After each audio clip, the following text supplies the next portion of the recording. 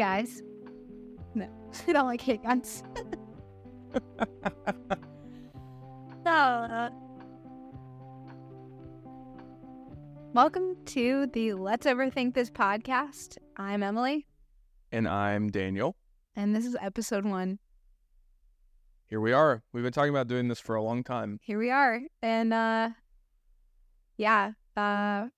we just filmed a test run of this accidentally. Yeah, we are filming ourselves and no one is watching the camera. So we hit record. Actually, I hit record and we thought we were rolling. Guess what? And we weren't. Spoiler alert, we weren't. So we just talked for a really long time to a camera that was not capturing any of it. So Pro. But you know what? That was a test run and we needed it. So now we're getting into an actual format for what we want to talk about today. Yeah. But let's start with our introduction because it matters. If we're going to talk about creativity, you should probably know that Dale and I are both full-time creatives. My name's Emily, and I am a graphic designer and a photographer. I also do a lot of other things, but those are my main 2 that I focus on. I am a filmmaker, I'm a cinematographer, and I am also a photographer. And I edit, I do all different aspects of making films and videos. Yep. Mm-hmm. You do a good job at it. Thank you. We're married, Mm-hmm. and this is our house. Mm-hmm. And so we're a couple who creates and are working in the industry full time. So we wanted to make this podcast to talk about what it's like to be married and also be creative. Yeah. And how that looks like to live a creative life. And So how do we meet? We met in college. We met we were both seniors, I believe. And we met like the last year of school. I had been there at the school we were at for 3 years. And you came for your senior year. You'd been in another school and you came for your senior year, and we would have just barely missed each other if we hadn't met that year. Yeah, so Daniel was doing an internship at the time, and he was doing filmmaking at a church in Anderson, South Carolina. And we went to school it was near Clemson, so I'll just say that because none of you will know the actual town that we went to school in. It was a very small college, and Daniel was doing an internship, so he was only there part of the time. But my first day that I transferred in, our admissions counselor was like, there's a guy on campus, he would be perfect for you. And I was very skeptical and not really interested in looking for anyone.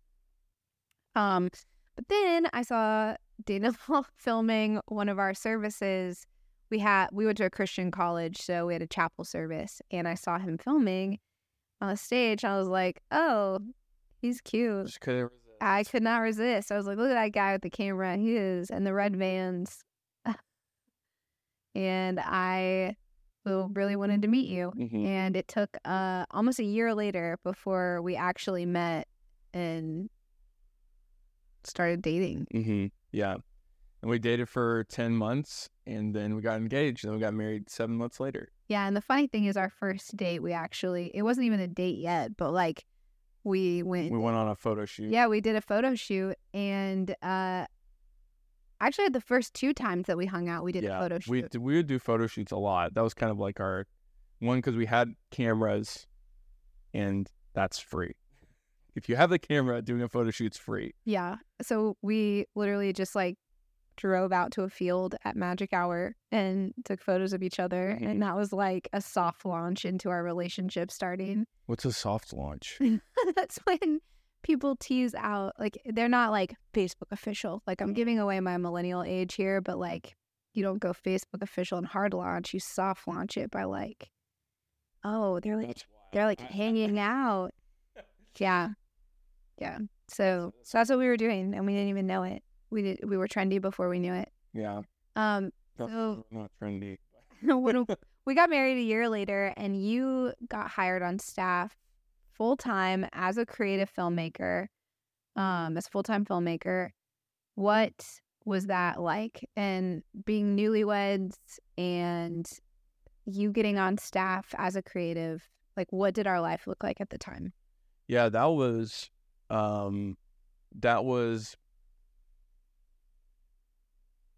my dream job. So I basically got hired to do my dream job of getting to shoot, edit, and create really cool stuff. I mean, stuff that I thought was cool for a church that I really loved and was really excited to be part of. I never really thought that I would work at a church, and I just kind of fell into it because the opportunity to do something that was really cool and creative the door was opened. So I was able to do that internship and did that for 8 months, and then I got hired and learned a lot in that time about how to light a human face, how to edit videos, how to compose. Sorry about that. How to compose a shot. Rookie. Rule number 1 when you're making a video is like turn off your phone and everything. And my phone's off, but not my watch. So now you feel 80 years old. Yeah, It's seriously. embarrassing without being embarrassing. So yeah, I was working on the film team there with like 4 or 5 other guys, and it was great. We were making videos for the series. We were making story videos. We were doing all kinds of stuff. And what were you doing at that time? Oh, so I went to school to be a writer, and I was an English major, and I had a secondary focus as a minor in writing and specifically creative writing. And when I transferred, I was dating a guy that I met over the summer, and it didn't work out, but I ended up transferring schools and ended up at Southern Wesleyan University, which is this tiny Christian college near Clemson. And so I kind of just ended up there, and I could keep half my major. So I was still an English major. And they had writing classes at SWU, but it wasn't at the same level as my previous college. And so I graduated wanting to be a writer, but obviously... Sorry, our cat is like freaking out on the floor, right? Yeah, our cat, you can't see him, but he is flipping, and he's really cute. He's biting his tail. So if you see us looking at the ground, we're not insane. Sorry, I interrupted you. Go ahead.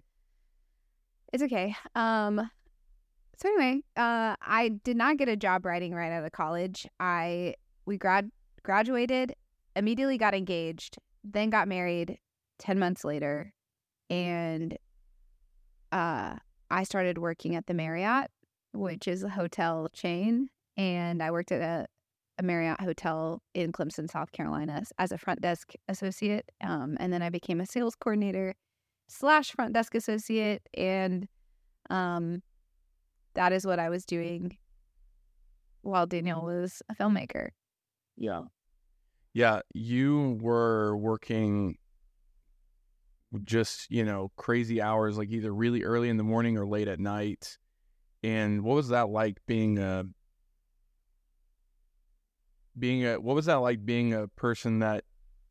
creative person and working that kind of job? Because I've never worked a job like that before. Yeah, I have worked a lot of customer service jobs, and that one was the worst experience I've ever had in customer service because it was in a football town, and it was the few years that Clemson was doing really well with the national championship. And so all of the alumni, big crowds were coming in to Clemson, and there were only so many hotels. So we were getting really crazy football fans, and the rates would go through the roof because it's supply and demand. Like, if there are 1 million people coming into a small town all at once and there's nowhere to stay, hotels can rack the rates up. So our hotel that usually would cost way less was raising rates to an extremely high price during football season. And so understandably people would get irate and they were drinking. And so it would result in me getting spit on, cussed out almost every day. And I had to wear a uniform, which for me, that was very stripping of identity. It was this, I called them my potato shoes, and this hideous pantsuit that was black with a like crew neck t-shirt that went all the way up here, and it was just so unflattering.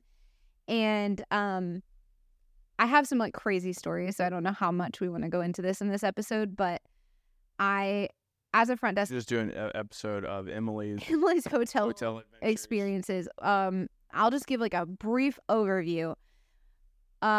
Everyone's favorite fact about my hotel days was that we only had one plunger in the entire Marriott hotel. And gross. Yeah, I don't know if that was my manager that like they didn't know, like corporate didn't know that he was doing this, but he didn't trust that people would not steal the plungers in the rooms. So we had to bring, if somebody clogged. Why would someone steal a plunger? I don't know. Disgusting. I really. But it was my responsibility if a toilet would get plunged or get clogged that I would have to put a little sign on the desk Gross. that said pardon the inconvenience, and I would have to go up all of the flights of stairs to whatever floor the clogged toilet was on, and I would have to embarrassingly knock on the door, and usually the person would like as quickly as possible slither their Grinch hand through and like try to, do it on their own. But once I went up to this room and there was this older man, probably in his 70s, in a wife beater, and he wanted me to plunge it for him. And Daniel hates this story, but I had to go in and plunge the toilet. So gross. As like a 27-year-old girl out of college, like I think I was making $9 an hour and I was being told I was being paid more than anyone else at the hotel. And I just remember having this moment while he literally stood in the bathroom doorway watching me as I plunged his clogged toilet, that there had to be more to life than this. So from everything from that to getting tipped for delivering towels, a melted ice cream sandwich, to having people. Wait, someone tipped you? They literally opened the door. They said thank you, took the towels, and gave me back a melted ice cream sandwich, and then shut the door. That doesn't feel like a real story. And it was like 11 p.m. So at that point, it's like threw ice cream sandwiches and he had them out on the table. They weren't. I might as well give this girl. It wasn't cold, so it's like where it was. Just came in the closet. We had a lady almost light her hair on fire. She was drinking a margarita or two or three and fell asleep by our fire pit, which is on a timer. It's not like a actual fire. It's like gas logs that's like on a timer. And she fell asleep and her hair fell towards the fire. And our bartender, who was like 6'7", had to go out and like his lanky self had to like scoop this woman up and like pull her back and put her on a pool chair because her hair was about to catch on fire. Yeah, so there were just so many stories from that time, and I just remember like waking up and crying in the mornings because I had to go to that job knowing that I would probably get cussed out or screamed at or spit on, and that I would also have to be doing some pretty demeaning stuff to help humans human, because hotels feel like homes to people and they just forget how to like log into their own email when they go out of town, or like how lights work. They're like, just try the switch or like unplug it and plug it back in. That is a rule for life and for your electronics. But I just remember watching you thriving and growing in your creativity and feeling like. And you always stopped creating. Yeah, you've been a creative person longer than I have. Like, I didn't unlock that until later in life. And then you were working this job that was so bad and having to like just endure while having all these things in your head that you wanted to do with your life. Yeah. I definitely would bring journals with me to capture conversations of people that, because while I was there, I had to learn how to be a bartender and I was awful at it. And so I would either, I didn't know that white wine was supposed to be chilled or that you had to pour a beer a certain way. And I was ridiculed by some people that were corporate travelers about not knowing how to do their mixed drinks and burning their flatbread.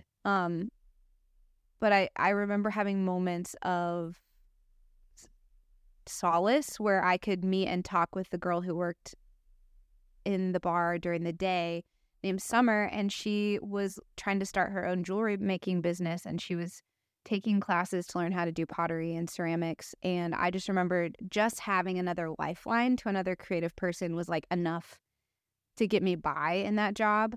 But every time I would get a day off, it was like, how can I consume and create as much as possible? We would do lots of photo shoot. Like we would always. Or we would do like a studio day where like you had access to a film studio, and we would just go and try out different looks and lighting techniques. And like, as he was learning, I was learning. And yeah, we would go to bookstores and find like poetry books or things that inspired us. There was a store called Second and Charles. Her cat is on the table that the camera is on. Hey, get off there. Great. It's causing mischief. Yeah, so yeah, I just think that during that season, it was hard for us both to feel always aligned creatively. Mm. But you did a really good job of encouraging me that just because I wasn't getting paid to be a creative didn't mean that I wasn't allowed to live a creative life, and that I am an artist, even though my title is not an artist. Like, and I think a lot of people get into that headspace where it's like, if I'm not professionally an artist, then I am not an artist. And that was like a challenge for me coming right out of college, is that I felt like I had to validate myself as a creative. And really the truth is, like, the only thing that validates you as a creative is whether or not you're creating. Ooh. Like, I still have to get to that place. And honestly, there are plenty of people who have the title creative that aren't actually creative because they're not creating. They are collecting a paycheck and they're outsourcing their creativity. And you get to choose which camp you fall into. But I will say the full life, the one that brings us artists the most joy and the most alive, is the one where you choose to create in all things and not try to just get a title. Yeah, I think that made me think of, there's almost this thing that happens when you go into, because we're both professional. We get paid to do creative things, to come up with ideas. We work in creative arts. To make things, which is like, never want to forget that that's like a dream job. That it's rare, yeah. To people will pay you to come up with ideas in your head and then make them a reality. That is a dream job. But there is something that happens when you're doing something creative, almost like as a hobby or just something that brings you joy, and you're not getting paid for it. There's not this, like, there's no angst about it, or there's no pressure, right? Because there's no client, or there's no person that's giving you guidelines. It's just whatever you want, like whatever's in your head, whatever you want to make. Yeah. And that's really fun. There's two sides to it. But then you're broke. Yeah. So there's like, you can be the free artist, and basically you work for yourself and you get to purely create the things that are in your head, and only the things that are purely in your head. They're like they're unfiltered. They are just your ideas, and you get to make them come alive. When you accept that you work as an artist and you're collecting a paycheck from someone who is asking for something, so whether that is like a bride asking for a wedding film, or it's a client that's asking for a corporate edit for a commercial, or it is, you're doing a brand design for a restaurant, like you are working for somebody else. So suddenly you have to take their idea and filter it through your idea of how their idea is expressed. And sometimes where artists get in trouble is they're like, but I just want to do this one. I don't want to do this one too. But what do you think? Okay, so what do you think about being hired to do something? What do you think about being hired to do a job that someone wants versus being hired because of your taste or because of the creative vision or aesthetic or thing that you bring to the table? I think it's always both. Oh, you do? You think it's always both? Like, well, I think it should always be both. Okay. And I think that conversation should be had up front. Yeah. Where you are basically like, hey, I understand the request that you have. When you hire me, like, you also get my style, like, and artistry with it. Yeah, I think that comes through educating. But also, that also comes after you are mature as an artist and knowing what your style is. Because at the beginning, you take any and every job and you do make it how they want it, because that's part of you building what your style is. Like, you finding out, oh, I didn't like the high key lighting of these commercials, or I didn't like the style of editing of this job. Like, that's how you find what you do like and how you apply that to your style moving forward. And eventually people will hire you specifically for that. But I think it takes time and you have to pay your dues. We live on a fairly busy road and there's a fire department right nearby. I think we're good. Yeah. What do you mean by pay your dues? It's not pay your dues. It's like learning. Because I think that also, if you are somebody who's just starting out and you don't know what you don't know, I'm speaking for myself here. So, like, this could be totally different for someone who is a prodigy, who's like, no, I'm like Wes Anderson the second I, am old enough to hold a pencil. For most of us, and for Daniel and I, this is how creativity has gone. We care more about learning the process of creating something and like growing with each project. And then from each project, we gather something in our tool belt that will like, oh, that will help influence my style.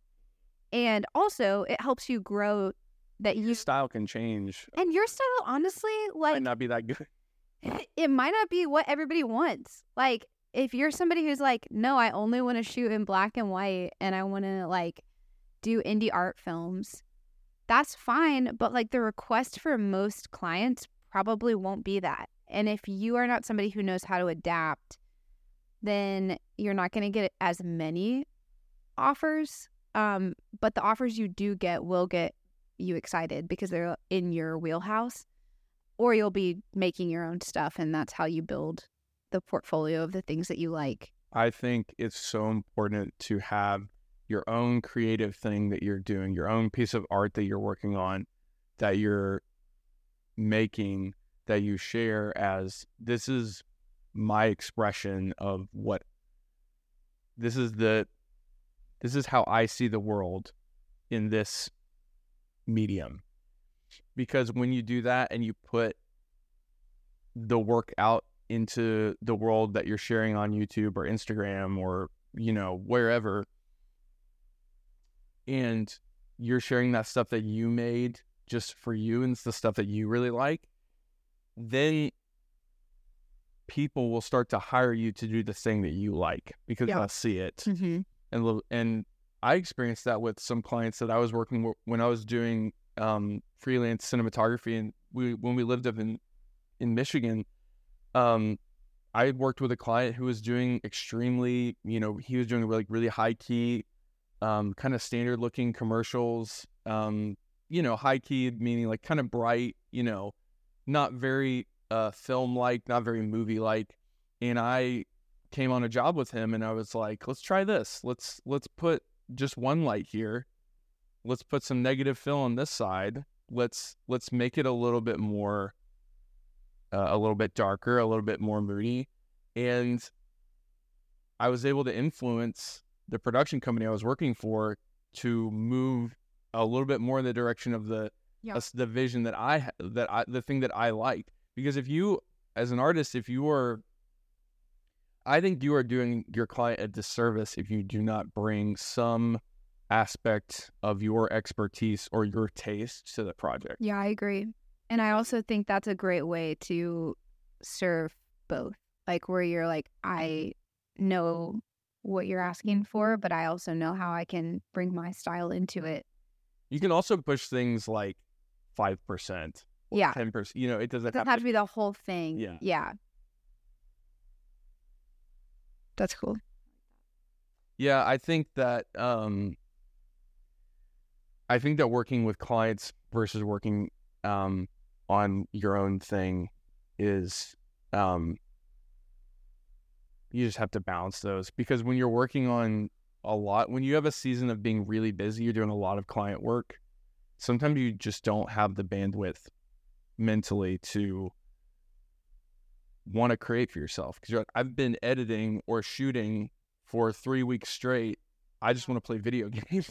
I don't want to do the same thing I've been doing in my free time. Like, that's a good discussion. How do you keep your creative flame going? Like, if you are somebody who's working full-time in creative and as a creative, how do you also make sure that you're still getting fulfilled as an artist? Like that you're not just like making your art self pay your bills, but like you're also fueling your artistry. I think that it's just ebbs and flows. So I think you're just going to have those times where you are really busy and maybe you're like getting a lot of clients and you're making decent money and it's going pretty well, and you can use that those resources to fund like your own creative things. But if you just don't have the bandwidth, I think for me it's just like doing things like it's having hobbies that are also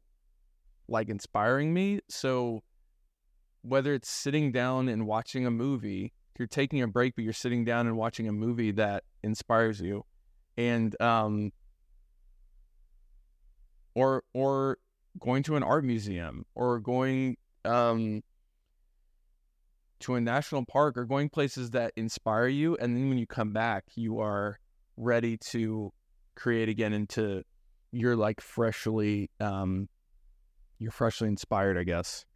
Yeah, I also think that for me, learning something new is helpful. That usually like puts me back at the place of starting, like I am new at my job again. So sometimes for me, it helps to just learn a new skill in like the Adobe suite, like try animation, try a new way of doing something. Like if you're sick of shooting talking heads in a living room by an open window, like do something with stop motion, or which Dana loves when I talk about stop motion, but do something with stop motion, do something with typography. I hate stop motion. I always pitch stop motion. I think it's so fun. It's so time consuming for such a small result. You'll be shooting for 5 hours and you're like, great, I got 5 seconds of footage. Yeah, I always pitch stop motion. Dana did an ad for the church that we were at when we were first married, and it was supposed to be in like the Target style. And you said it was a nightmare. Stop motion. I did not enjoy that one. That was not fun.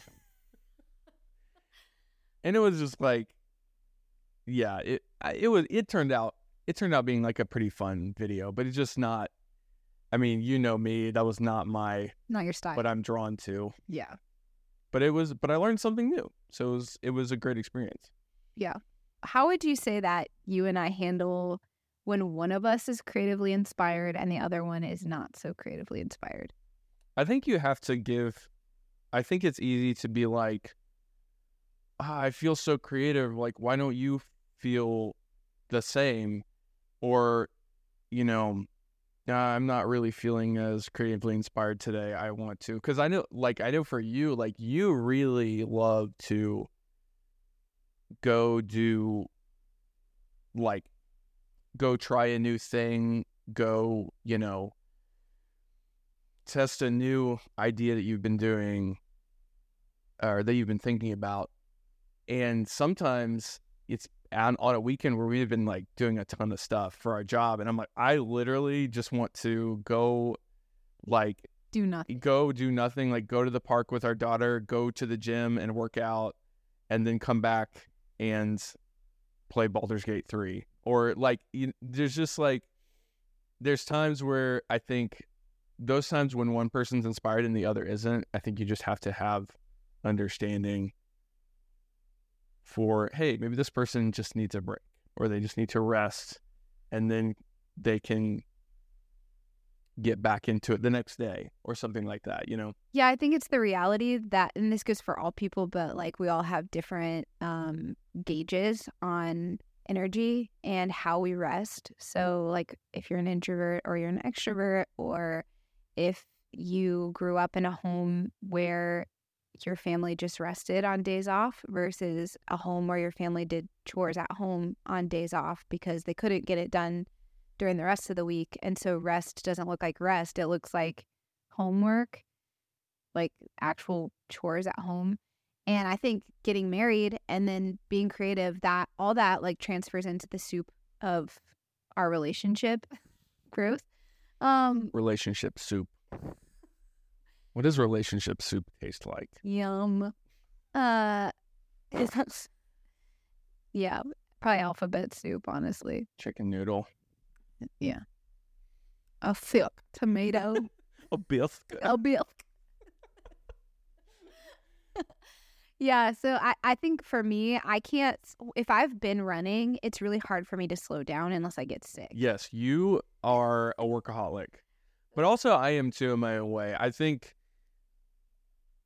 that we have standards for ourselves that we put on ourselves. I think I used to be way more of a workaholic, and I think I've eased back on that a little bit. I think that my thing is like, it is hard when you love everything that you do. Yeah, like when I was just working on a pretty big project a couple months back, and I was basically non-existent at home because I was I didn't see you for like 4 weeks. Yeah, I was so invested in this film that we were making, and it was that. Okay, that's another thing where it's like, how do you balance when you're incredibly inspired by a project and then your spouse or your family is like, hey, you're not around very much right now because you're working really late nights, or but you're fulfilled because you're happy because you're getting to do the thing that you love. Yeah. I also think one of the perks for us is that both of us understand those seasons because we are creative people. And so I understand what that feels like. Like, I know when inspiration hits and you're in something that you are like, this isn't there yet, but if I just keep working, it's going to be genius. And it's like that inventor mentality where you're like crazy and your hair's messy and like you've got goggles on and you're like, this is going to be great. Mm-hmm. And I just think that both of us have times, like I paint a mural at least once a year. Yeah. One massive mural. And I've done it for our student camp for at least 2 years and 3 years. And so I've painted 3 different murals, and one each year that I've been at our current job. And it has been like cathartic for me because it's just time where I can be with a blank canvas and it's massive and bigger than me, and I can just paint and like let my brain go numb. And Daniel knows that about me, and he knows that that's healing for me. And so, or if I'm designing and I'm like, I just broke through with this logo look. Like this brand mark is something that it was sucking for a long time, and then I finally get a direction that I like. He sees it and he's like, you keep working. I'll take Eleonora to the park and so I think it's not that we don't all we every Friday and Saturday is like family time for us. Usually it's Saturday and Sunday. Like 2 of the days of the weekend are usually family focused days where we go hiking and spend undivided time with Eleonora. Yeah. But there are times where inspiration will hit or creativity will hit or a project is going on where both of us are like, I am so invested in this, and that's where the other person can be like, hey, I know what that feels like. I got this. I think it just requires understanding. Yeah, and communication. And I think a lot of people, even if you're not both creative, your marriage probably functions like that, where it's like, oh, I can read you and that you're doing something that you love. Like, I can take this right now. And that's honestly just how we serve each other. One another. Yeah. Yeah, in our soup. Marriage soup. Yum. I'll be. Okay, what else? Do you have anything else? What was the topic? Well, I was saying, do you have any other, other, other you have a list of things, yeah. Okay, Actually, let's take a break real quick, and we'll be right back.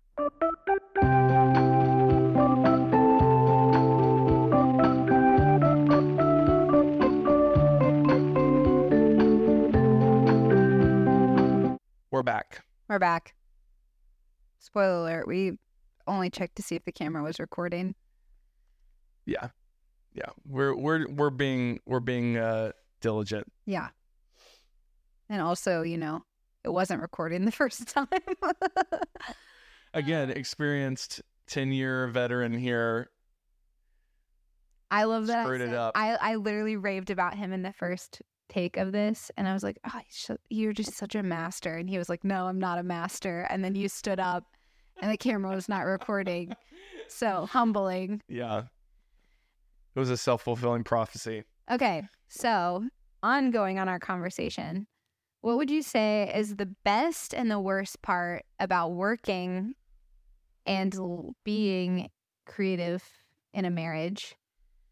That question was worded weirdly, but you know what I meant. Yeah, what's the best and worst thing about being married to another creative person?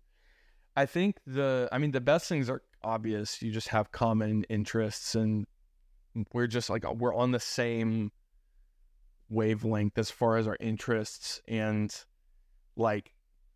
nerdy stuff that we're into, and just things that are kind of, I don't know if they're alternative or what you call it, but it's not stuff that, maybe most people are into. We just speak the same language. Yeah, we speak the same language. We have common interests, and we just have this thing where you'll say oh, I want to do this thing, or I have an idea for this, and I'm like, yeah, I'll just know exactly what you mean, or I will. It's something that unlocks an idea in my head that I wouldn't have thought of before. So that stuff's great, where you're creatively aligned. Yeah. And I think maybe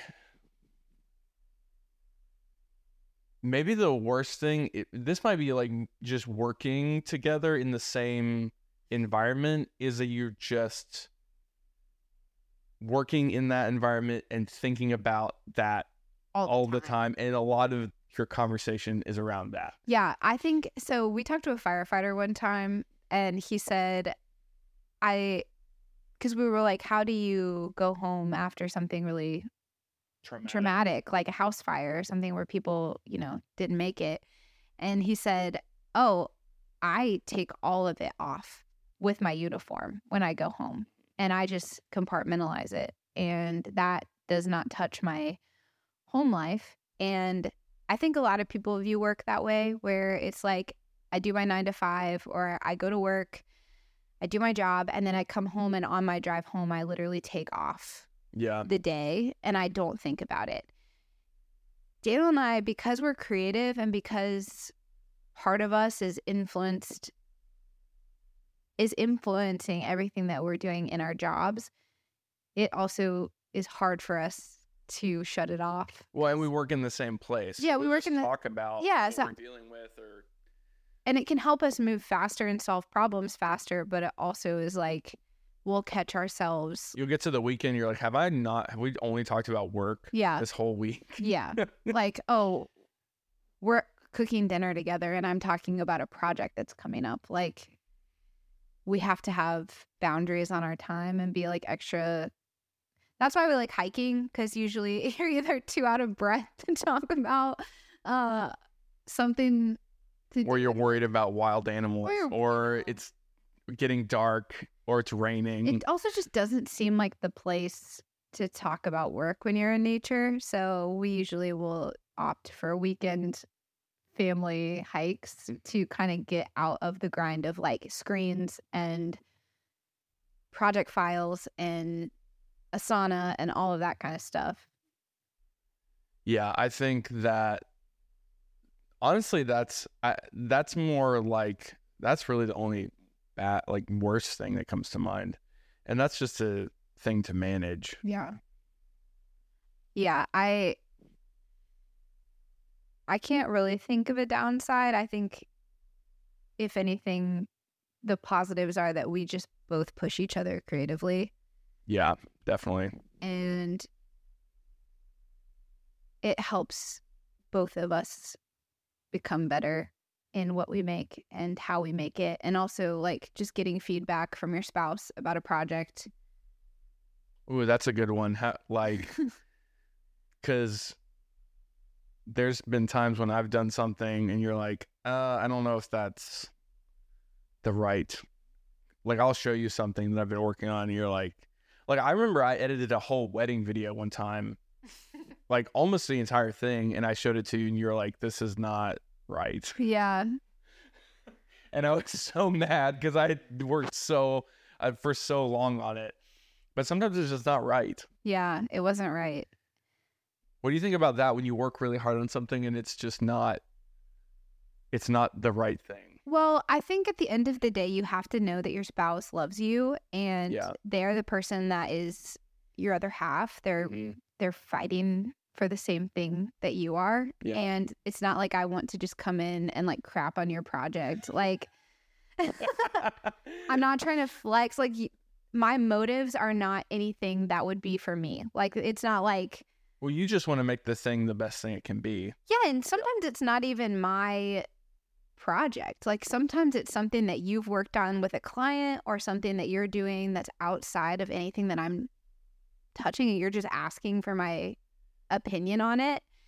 And in both regards, one, you know that I'm saying it clearly out of love and respect for everything that you do, and two, you can't be insecure and you have to trust that person, that your spouse. And two, I also know that like you're better at filmmaking than me. So you're better at design than I am. But and a lot of things. like your answer for everything design is like make it black and white.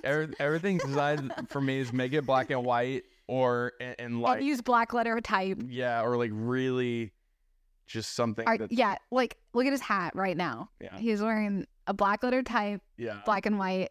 And all black. And white shoes. Yeah. He's got a uniform. You have a black and white shirt on, so. Yeah. I mean, our brand is black and white. Yeah. He won this one. Yeah. I got the room black. Yeah. You're influencing me. Yeah, I think that there's times where we disagree on how to execute a project or how the edit's going, and one of us will compromise. Yeah, I think you have to. Or you're just going to be like, you have to be humble enough to recognize when the thing that you wanted to do is not the best idea. Because there's been a lot of times when you'll say, I think we should do it like this. And I'm like, oh, yeah, that's way better. We need to do it that way. Yeah, or I'll think of something that's way too hard to do in the timeline that and I'm like, we have 1 week to do this. And we have no budget. And you literally want, like... So Daniel and I have done a lot of creative for churches, which means most of the time there's not a ton of budget, which we're lucky now to be at a place where they do have resources. But I've been at churches before that they have absolutely no creative team, no budget. It's not like, not even a light or anything. Like, so you have to get scrappy and you have to get extra creative with what you have. And at the time, we were doing a sermon series, and Daniel and I wanted to do this effect that we saw that was from The Walking Dead, where this is a rotating light. There's a rotating light, and it swings around, and it lights up a scene. And then in the transition of the light going around, you change the scene. And it's super vibey and cool. And we wanted to do it with scenes from the Bible, and specifically some of Jesus's really pivotal interactions with people. So like we wanted to do the woman at the well. So we literally went and bought, we bought a bunch of stones and made a well. $200 worth of like paving stones. And from Home Depot. Our car did not have the suspension to carry those. Yeah, it was like this. It was literally like something from, what was that? Like Pimp My Ride? Yeah. It looked like something from Pimp My Ride. And we were in Michigan at the time, so yeah. And I just remember we built the well, and like we wanted to do this thing where water turned into wine. And so we poured clear water into a bowl that already had food coloring drops in it. So as the water hit the bowl, it changed color. And like, I thought that was really cool. And we did the foot washing scene, and Daniel, we had to like hide our tattoos and like do the color grade in a way that we didn't look. Yeah, we were shooting it ourselves. It was just us. We would set the camera up, and I would swing the light while Daniel was filming the scenes once we had them set up. But we literally set up the scenes in our fellowship hall with pipe and drape from like somewhere under the stage. Yeah, we've done so much stuff like that. And like we did a video. We use a lot of volunteers as actors for stuff, which means you just have to do a lot of takes. Because volunteers aren't actors usually. And we did like a thing with kids where we were trying to redo Stranger Things in a series that was all about like the Holy Ghost. And it was around Halloween, so it was kind of like, yeah, it was called Ghost Stories, and it was about the Holy Spirit. And we like literally dressed up these kids. They were probably like 13 in like the Stranger Things kind of look, and we practically shot the brand through layers of it was transparency sheets, and I printed like 4 of them and layered them, and then we took a flashlight and shined it through the back of these transparencies so that we got the effect. I think we had like haze in the room too. I don't really remember, but we were trying to get the look of like the text practically animating in. And you shot each of the letters so that it literally looked like the opening credits of Stranger Things. And we did it all practically, literally in the print room of the church. And then we filmed with those kids, and like we didn't have a haze that could go outside, and we couldn't afford haze in a can. So we had a bucket of I forgot about that. We had a bucket of leaves. We like lit the stick bucket. That's like an old school film technique. On fire, and we would wave it back and forth. And then one of our favorite shots from that whole video was, I do love that. There's these 4 kids, and they're shining flashlights through the smoke. Felt very Super 8, like Steven Spielberg. It looked like old Steven Spielberg, OG kind of Super 8 stuff. And yeah, like E.T. That I'm trying to think. Like what we've done, like the ink in the fish tank for textures. We've done like, we did like a spy kind of video. Walked around downtown Atlanta. Yep. Some people. I think we do a pretty good job. I mean, it's kind of like I feel like we do a pretty good job of making a lot with a little.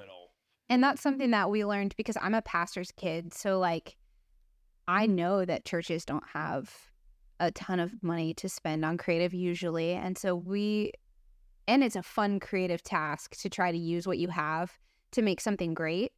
And also to bring people in who are not used to being a part of creative things, and they get to experience like a video shoot or a film shoot at a church, and that usually opens the door for new volunteers as well. And they're like, because Daniel and I both cut our teeth in creative in the church, so we have a high value in that. Yeah. I think I probably should talk into the mic. Yeah, I think that doing things on a shoestring budget really, it makes you appreciate when you have a large budget to do something, but it also makes you become way more innovative and scrappy and like, let's just figure out how to do this. And it's fun. It's freaking fun because instead of just buying an asset on like Creative Market or like Motion Array, if you don't have a budget, you have to figure out how to make the asset that you want. And that's when they look the best because they're practically done. And Daniel and I both are very Christopher. Well, hopefully they look sometimes they don't, but sometimes if you know what you're going after and you can research enough of the technique that was used in the original, you can usually find out how to do things practically. And I don't know. I think definitely either way, it builds your skill in what you're making. And yeah. Do you have anything that you want to say as we wrap up here? What would be your advice to creative people who are giving this podcast a shot? Well, thank you for listening. Yeah. I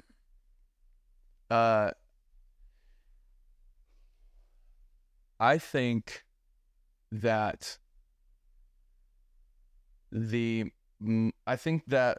one of the most important things as a creative person, that is, whether you're like doing it professionally or you're doing it as a hobby, I think it's to just